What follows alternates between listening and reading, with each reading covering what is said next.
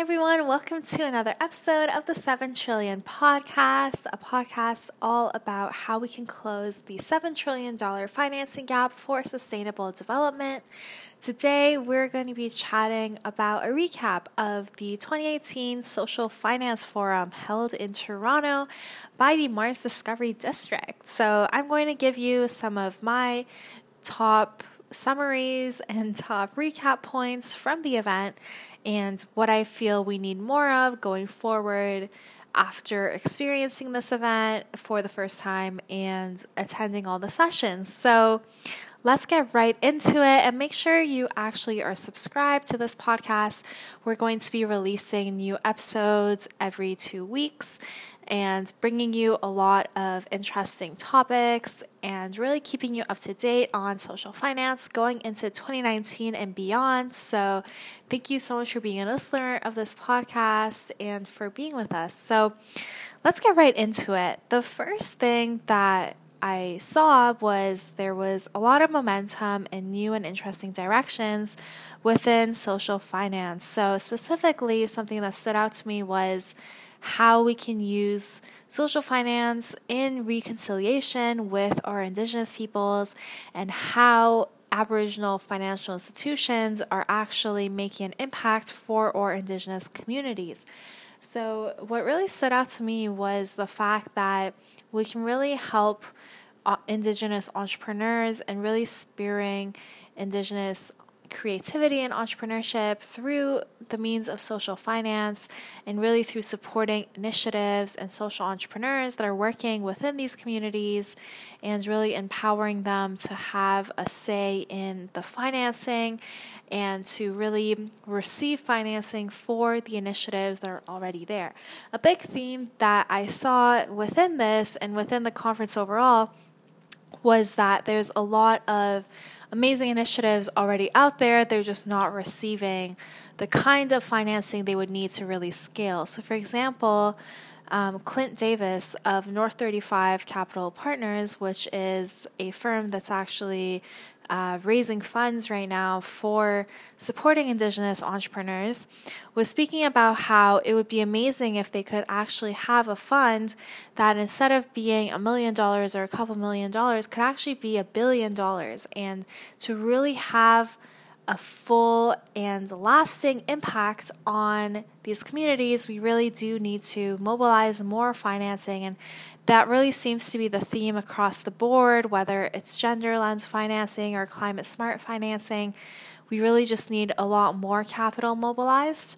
And that is really going to be key in 2019 and beyond in terms of what we need to do moving forward. So what really stood out to me for this very first summary point is the fact that there is so much already happening for our Indigenous communities and Indigenous entrepreneurs, and we just need to be able to scale up so many of these programs, which are just prototypes or only operating in a few cities, and to really allow them to be expanded to our significant Indigenous population.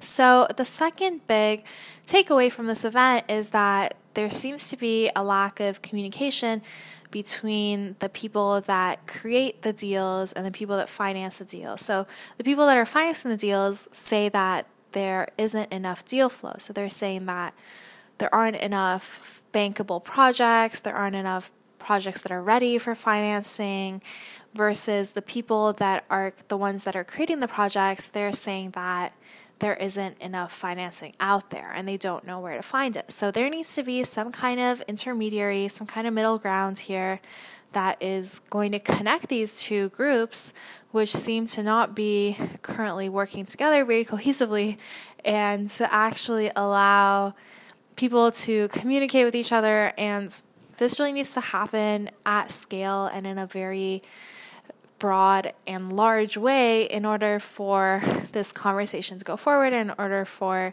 there to be more communication between these groups. So that, I think, is one of the biggest barriers, is a perceived lack of deal flow by investors, but also a lack of investors by the people creating the deals. So that's really the second point that I noticed, and this came up in a lot of different conversations. So it came up at the Marigold conference right before the full event, and it also came up during the actual Social Finance Forum.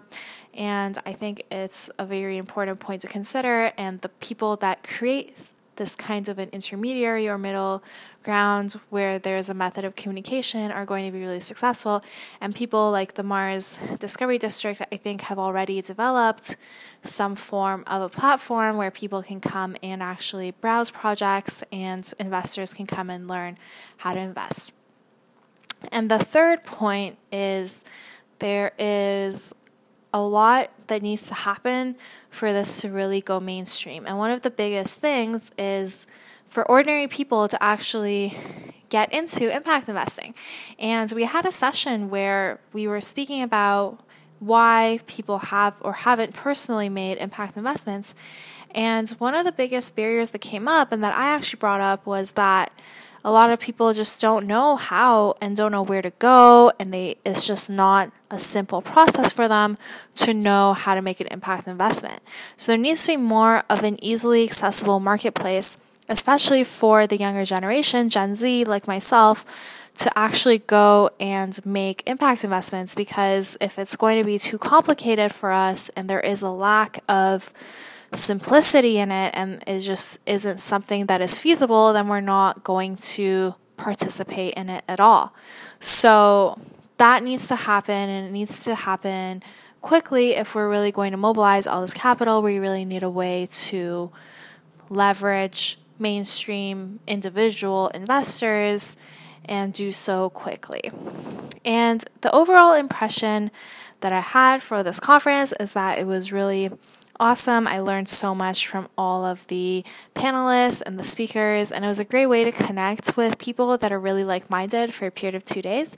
But I wish there would be more events that happen on a regular, maybe monthly basis that really bring these communities together, especially for people who may not have a direct job in impact investing, but that are passionate about it and then want to learn more about it. There should be more communities created, and maybe, I don't know, I'll create a meetup group or something and we can all meet up and hang out and chat about all of this. But there needs to be more done to continue this conversation year round by the mainstream public. And as I said, it just needs to be a simpler, easier process for people to really get involved in this field. And we just need to really, at this point, now that everything is kind of set up, we need to really make it accessible and easy and affordable for regular people to get involved as well. So those were my impressions of all of what I learned at this event.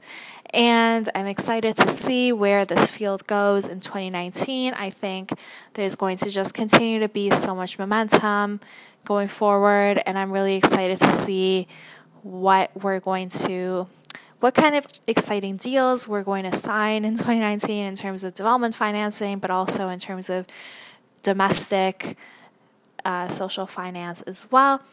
And I'm just excited to see where all this goes. So feel free to reach out to me, share your thoughts about the Social Finance Forum, and thank you to the Mars Discovery District for putting it all together.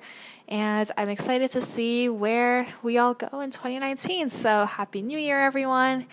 And we will see you all soon.